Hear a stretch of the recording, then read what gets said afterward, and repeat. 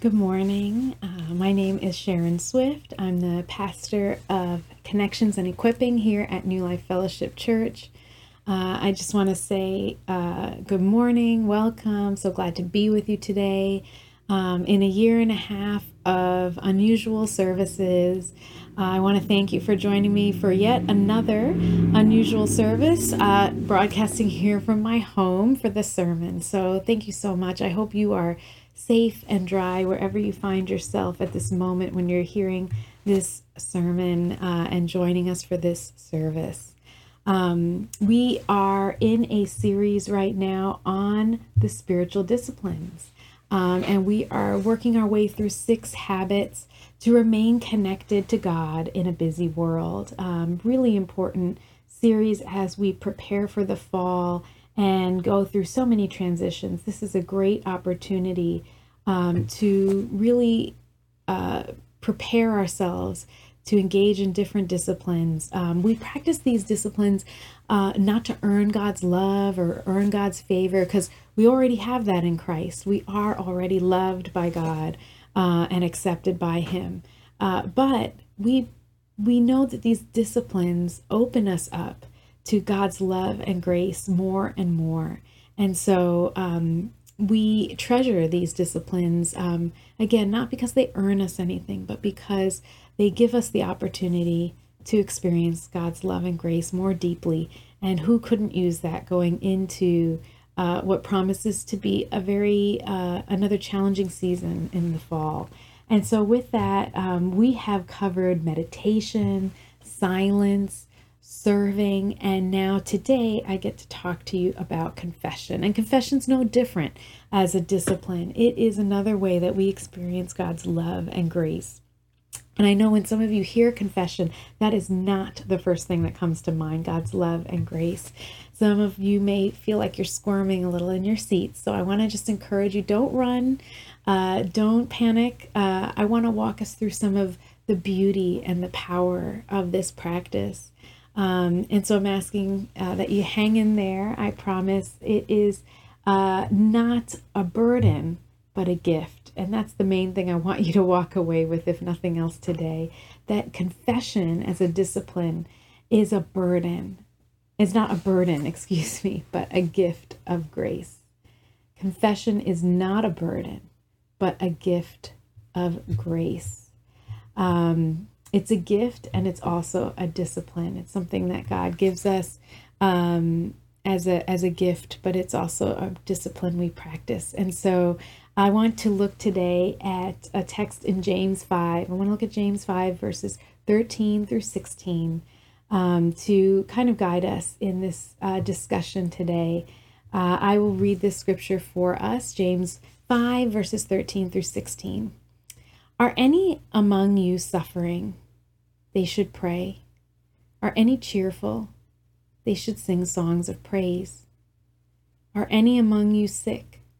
They should call for the elders of the church and have them pray over them, anointing them with oil in the name of the Lord. The prayer of faith will save the sick, and the Lord will raise them up. And anyone who has committed sins will be forgiven. Therefore, confess your sins to one another and pray for one another so that you may be healed. The prayer of the righteous is powerful and effective. Let's just take a moment to pray.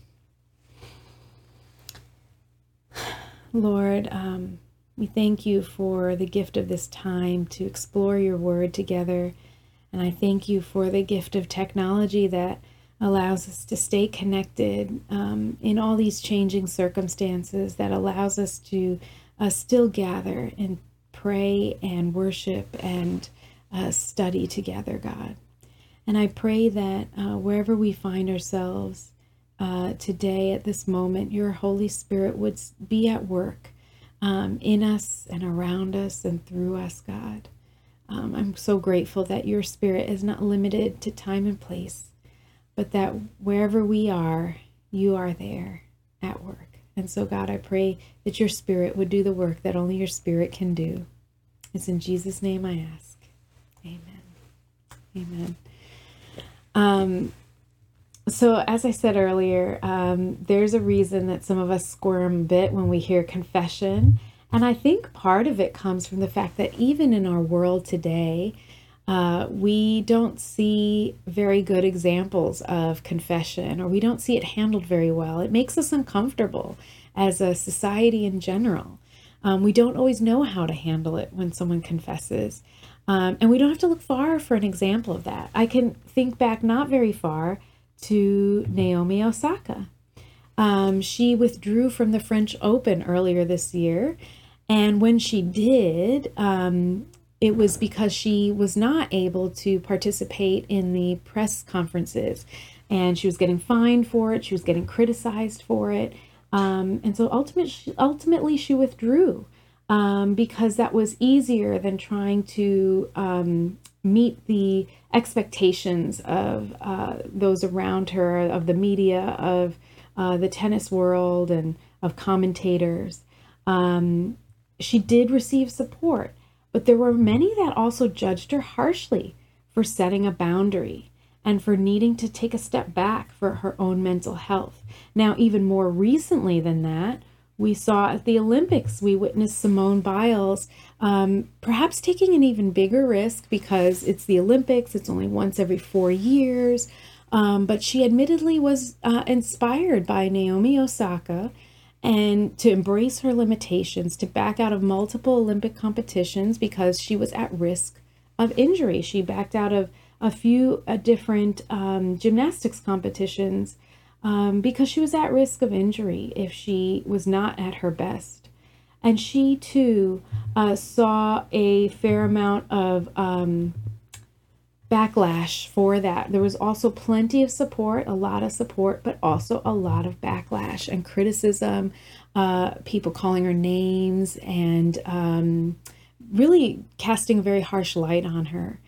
And so we see this as a society, and we see that admitting their weaknesses and struggling gained them support. These two athletes did get some support, and they got help that they needed.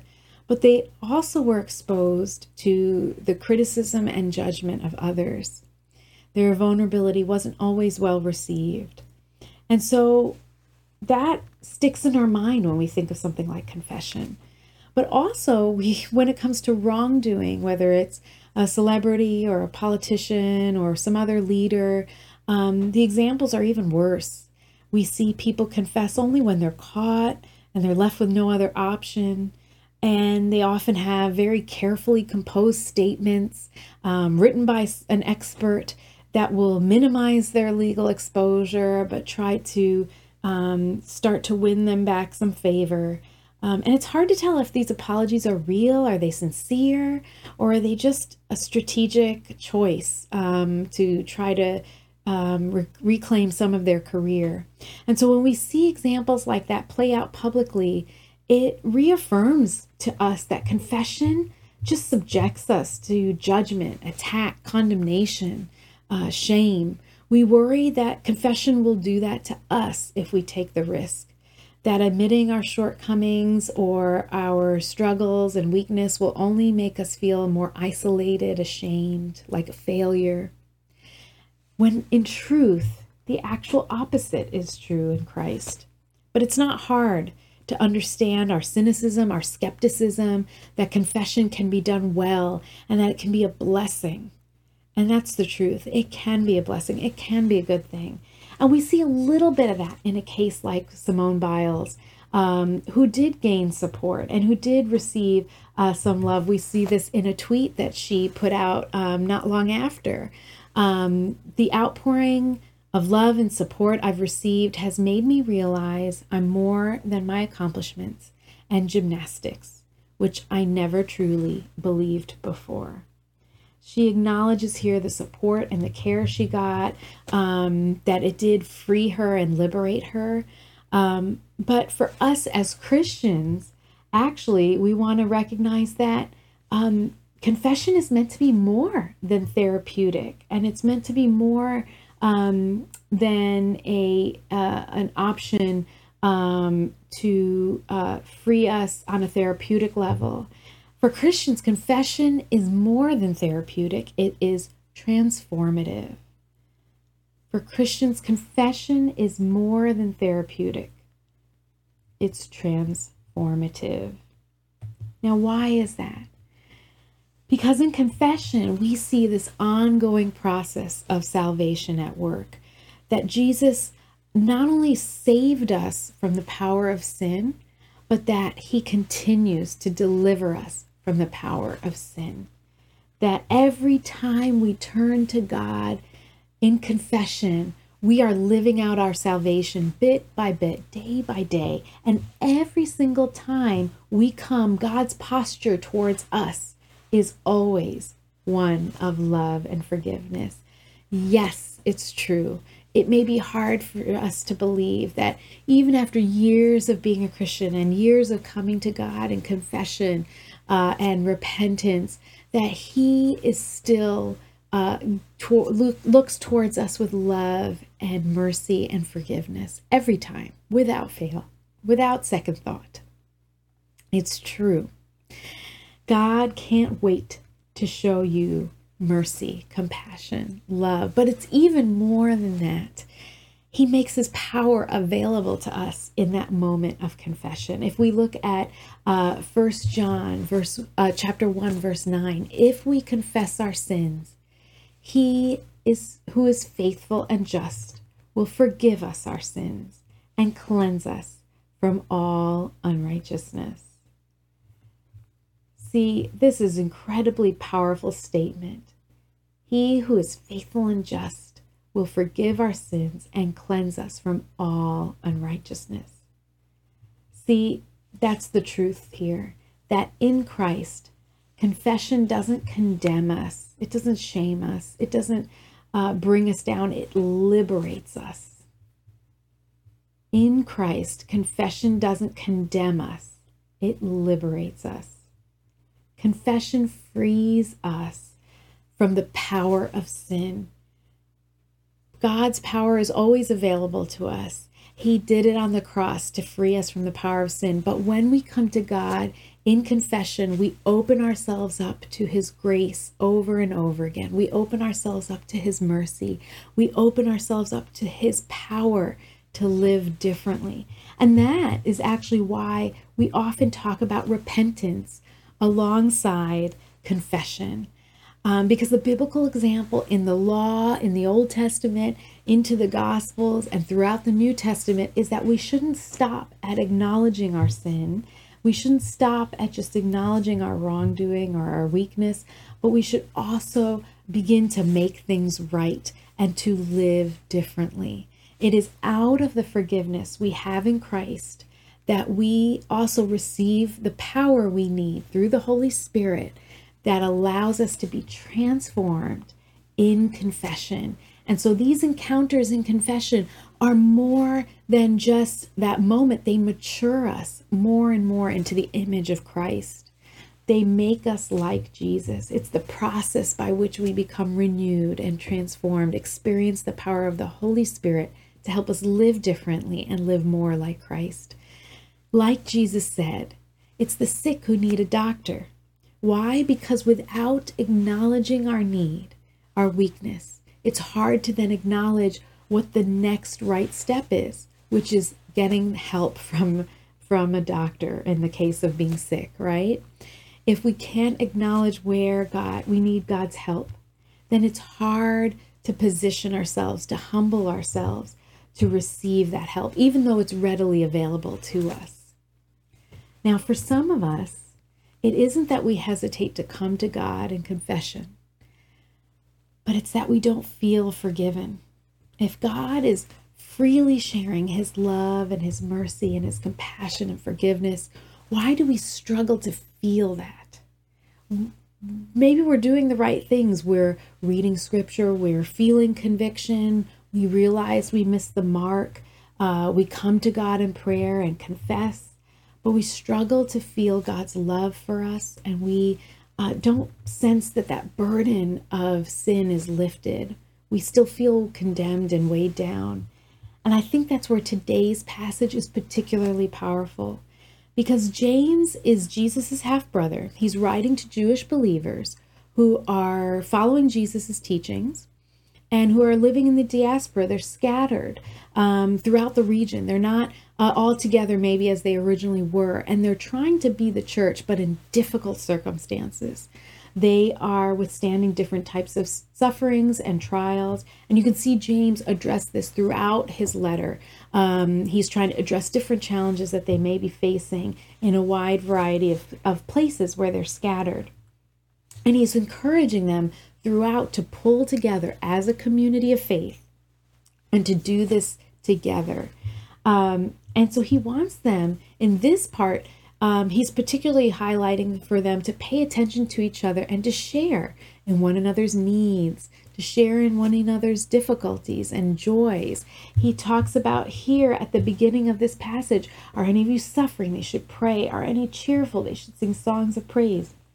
Are any sick? They should call them. He's asking them to do this as a body, to come together and to hold each other up in all these different circumstances that they're experiencing, in all different kinds of ways. Whatever is appropriate as a community, they ought to be experiencing these things together and sharing both the joys and the difficulties. And so he does mention one thing here that I want to highlight in verse 15 about those who are sick, and connects it to the confession of sins. And so I want to just talk about that for a moment, that again, as I said before, James is writing to Jewish believers in Christ. They're scattered in the diaspora, but he is writing to a specific group. And so we want to recognize that there may be a specific circumstance here that he's trying to address. There may be an illness or illnesses in this community or in these various communities that he's writing to that are connected to unconfessed sin. This is a big change. Before, they would be going to the temple to confess their sins. They would be dealing with a priest, and he may be trying to direct them that this is the way we do this as a community now, when we don't have the temple, when we don't need priests as an intermediary. And so we want to just acknowledge that, because we do know that there are times when unconfessed sin can cause illness in us. But we also want to note that sickness is not only caused by unconfessed sin, that people can be sick, and it has nothing to do with unconfessed or unrepented sin. That there are people that are sick because we live in a broken world, and sin still has dominion in the already and the not yet. And so we just want to acknowledge that's not a universal thing, that everyone who's sick has unconfessed sin, but that there might be sicknesses, that there are sicknesses that are connected sometimes to unconfessed sin. And so yet another reason to turn to God in confession. But even in this passage, even after stating that, James goes back and broadens this idea of confession to the larger body of believers. And so he doesn't just stop at the elders, but he encourages the body of believers to confess their sins to each other. We see that in verse 16. Therefore, confess your sins to one another and pray for one another so that you may be healed. The prayer of the righteous is powerful and effective. He is encouraging them to turn to one another in confession. And for some of us, this may be the missing piece that we are lacking when we don't experience the forgiveness of God, or we struggle to feel that God can truly forgive us. We know that we have direct access to God through Christ. That is not mandatory to have someone hear our confession in order to receive God's forgiveness. But there are times when we hit a point where we need the gift of sharing our confession with someone else, so that we can externalize it, so that we can share that burden with another, so that they can pray for us, and so that they can affirm to us what we know to be true in Christ, that we are forgiven, that we are forgiven in Christ. We can hear that other person say it, and we can know that it is true, and they can help us to believe that. Richard Foster talks about this in his book, Celebration of Disciplines. He says, sorry, this is the wrong slide. Too often we view the believing community as a fellowship of saints before we see it as a fellowship of sinners. In acts of mutual confession, we release the power that heals. Our humanity is no longer denied, but transformed. It's powerful. Our humanity is no longer denied, but transformed. This is difficult for some of us because this goes a step beyond our weekly prayer of confession that we do as a church on Sundays, and we will be turning to that soon. That's one thing, that's one level, but confessing to another Christian brings us back to an uncomfortable place. Many of us may struggle with this for a variety of reasons. Maybe it's ingrained in our culture that we don't bring shame upon our family by talking about our flaws or admitting them, even in a small way publicly, even just to one other person. That would be bring shame upon the family. Or maybe we were taught in our culture that we keep our business to ourselves, that we keep those things to ourselves. We don't tell outsiders. We don't tell people outside our family. And it might be specifically our family of origin told us that this is not okay, that we're never to show weakness because it might reflect on the family, or we're taught that this is the safest way to not share it. Maybe it's the examples we've had in our lives, our parents, our bosses, our coworkers, our mentors. I grew up certainly in a household where my father never, ever admitted he was wrong. Even if it was obvious, and even if it was something so small, he would never admit it. My father had a lot of challenges, for those of you who know my story, but I've encountered this with other people in my life as well, and I'm sure you have too.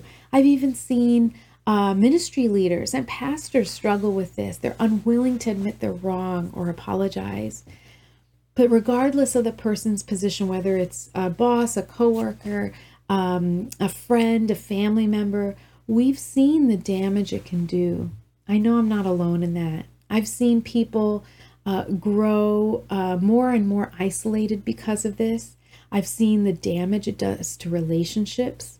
I've seen them struggle to reconcile that they can admit they're wrong and not lose face. That they don't have to live a life of secrecy that isolates them more and more. Their fear of being too vulnerable actually leaves them totally alone. But in Christ, we're sister and brother, and our authority to lead or to serve or to forgive all comes directly from God through Christ. We don't have to fear condemnation from others, and we know we're not alone in it. And in fact, Karl Barth puts it beautifully in this quote: when we confess our virtues, we are competitors. When we confess our sins, we are brothers and sisters.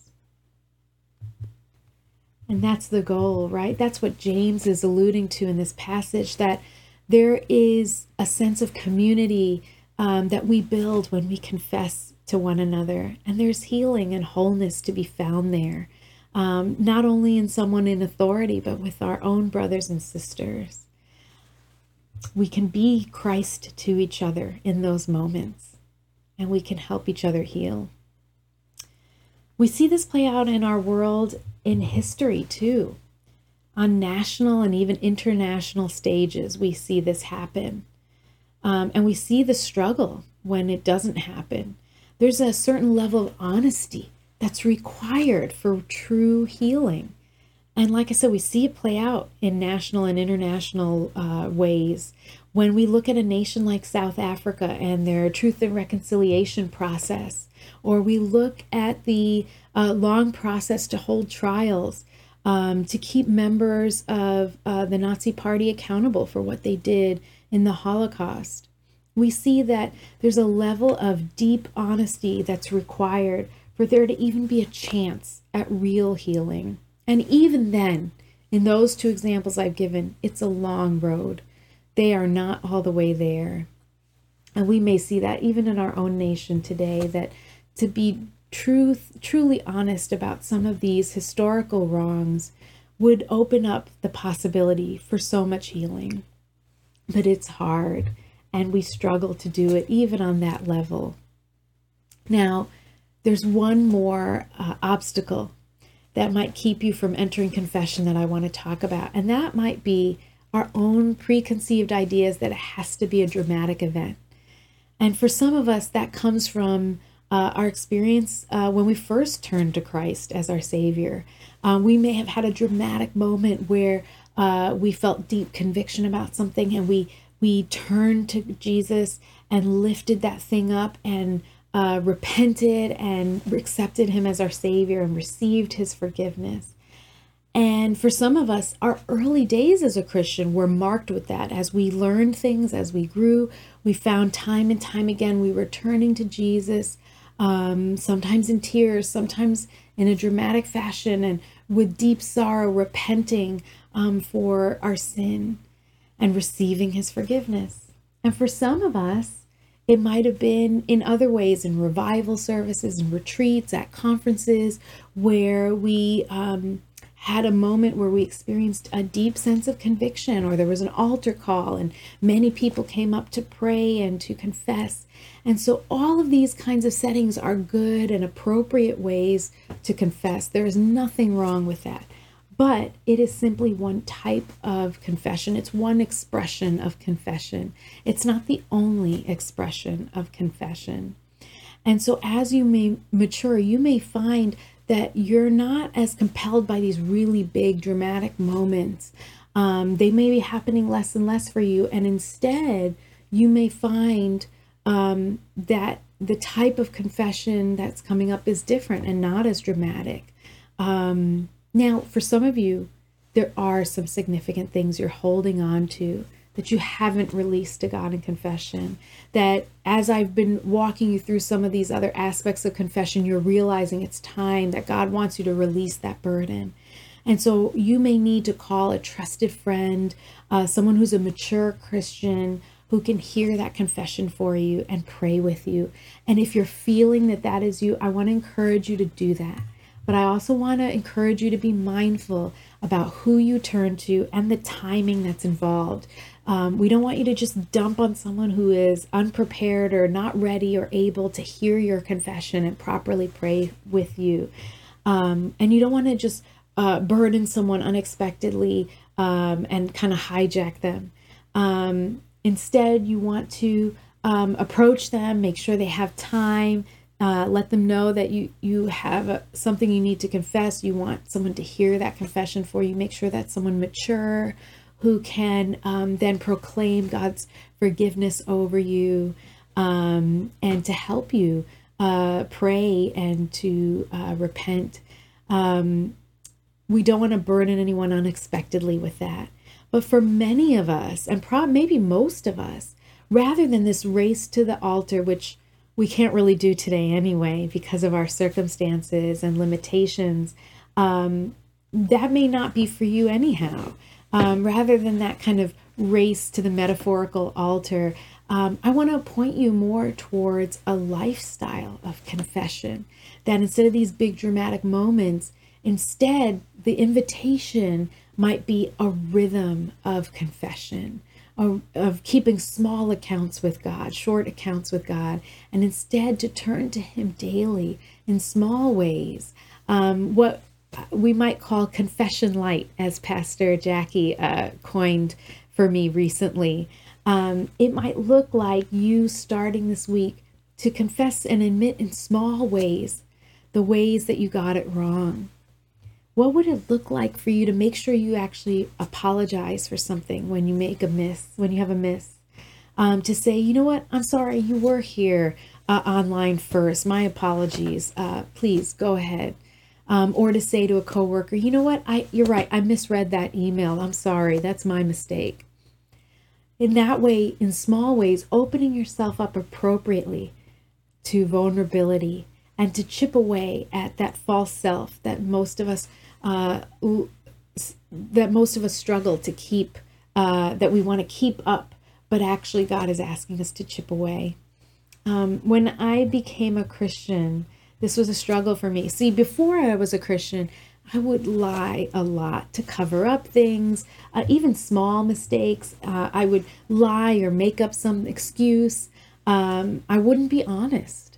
Even if it wasn't much of a lie, it was still a way of diffusing the blame and not really confessing that I missed it or I made a mistake. I felt like even a small admission of doing something wrong would crush me under a weight of shame. Because that's what I saw around me, that in the world and even in my family of origin, that I couldn't admit mistakes, that it would crush me, that it would be too much weakness, that people would reject me. But I found that when I became a Christian, I realized I couldn't lie. That wasn't something that was possible for me now in Christ. And so I realized I had to start telling the truth. I had to be honest about my weaknesses, about my challenges. And so I started to be honest, and I started to chip away in small ways at first. Sometimes I have to force myself to go back and say something just out of principle. And I started chipping away at that idea that I had to be perfect to please Christ, or that I had to at least pretend to be perfect, or give up this false idea that this outer false exterior that I was perfect, or that I could walk this Christian walk like a superstar. And you might be surprised that your honesty and your candor and your confession actually frees up others, just like Naomi Osaka did when she confessed her weakness and was honest with the world. It opened up the possibility of someone like Simone Biles being honest and being open about her struggle and her weakness and her needs. And so you might find that to be the case too, that your freedom in Christ actually sets others free around you too. It's more often than not that I have found that when I was honest about my weakness, honest about my struggle, that others were also able to be honest. And I found I was not alone, not nearly as alone as I thought I was. For some of you, actually, these smaller acts of confession might be much harder for you than the big one-time dramatic purge at an altar. Wherever you find yourself today, wherever that struggle is for you today in entering into confession, I want you to believe even more in the promise and the power of God to meet you wherever you find yourself today. And I want to encourage you to take that step towards a rhythm of confession, even if it means quietly confessing to God today that you need His help, to make that a rhythm, to receive that invitation daily to humility, to honesty, to vulnerability. Every week, we pray a prayer of confession at New Life because we believe in the power of confession to transform us, to change us, to make us more like Jesus. It's a powerful prayer, and it allows us to confess our weaknesses and our struggles without making excuses for it, and it allows us to ask for and receive God's forgiveness and grace and power. And so it's a starting point, and I want to point us to that now, and to let it be a starting point so that we can really reap the benefit of confession as we move beyond just this weekly rhythm and start incorporating it in our daily rhythm with God. And so I want to give us a few moments of silence before we pray the prayer of confession together. Of all the things we talked about, what's sticking with you now? In these moments of silence, I want you to think about those things. What is an area that you want to grow in when it comes to confession? Where is God inviting you to stretch yourself in this particular discipline? Is it realizing that forgiveness is guaranteed every time because of Jesus? Is it realizing that confession never gets old, that it's always necessary? Is it needing to share your confession with someone else? Is it recognizing that even the small confessions are valuable to your spiritual growth. Whatever it is, take some time now in the silence to lift that up to God. And I will cue us at the end of the silence to pray the prayer of confession together. Let's take a few moments now to quietly lift up to God our own confessions and to ask Him for help in stretching us in this discipline.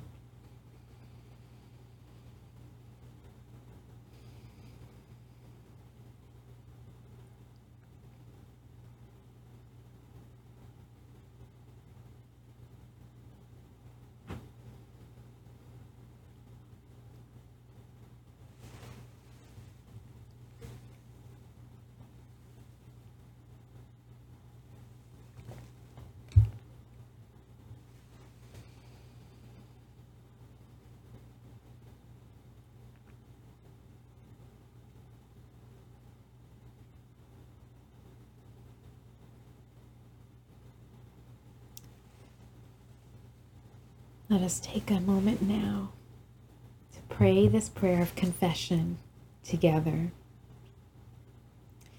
Almighty God, our Heavenly Father, we have sinned against you and our neighbor through our own fault, in thought, in word, and deed, in what we have done, in what we have left undone. For the sake of your Son, our Lord Jesus Christ, forgive us all our offenses and grant that we may serve you in newness of life, to the glory of your name. Amen.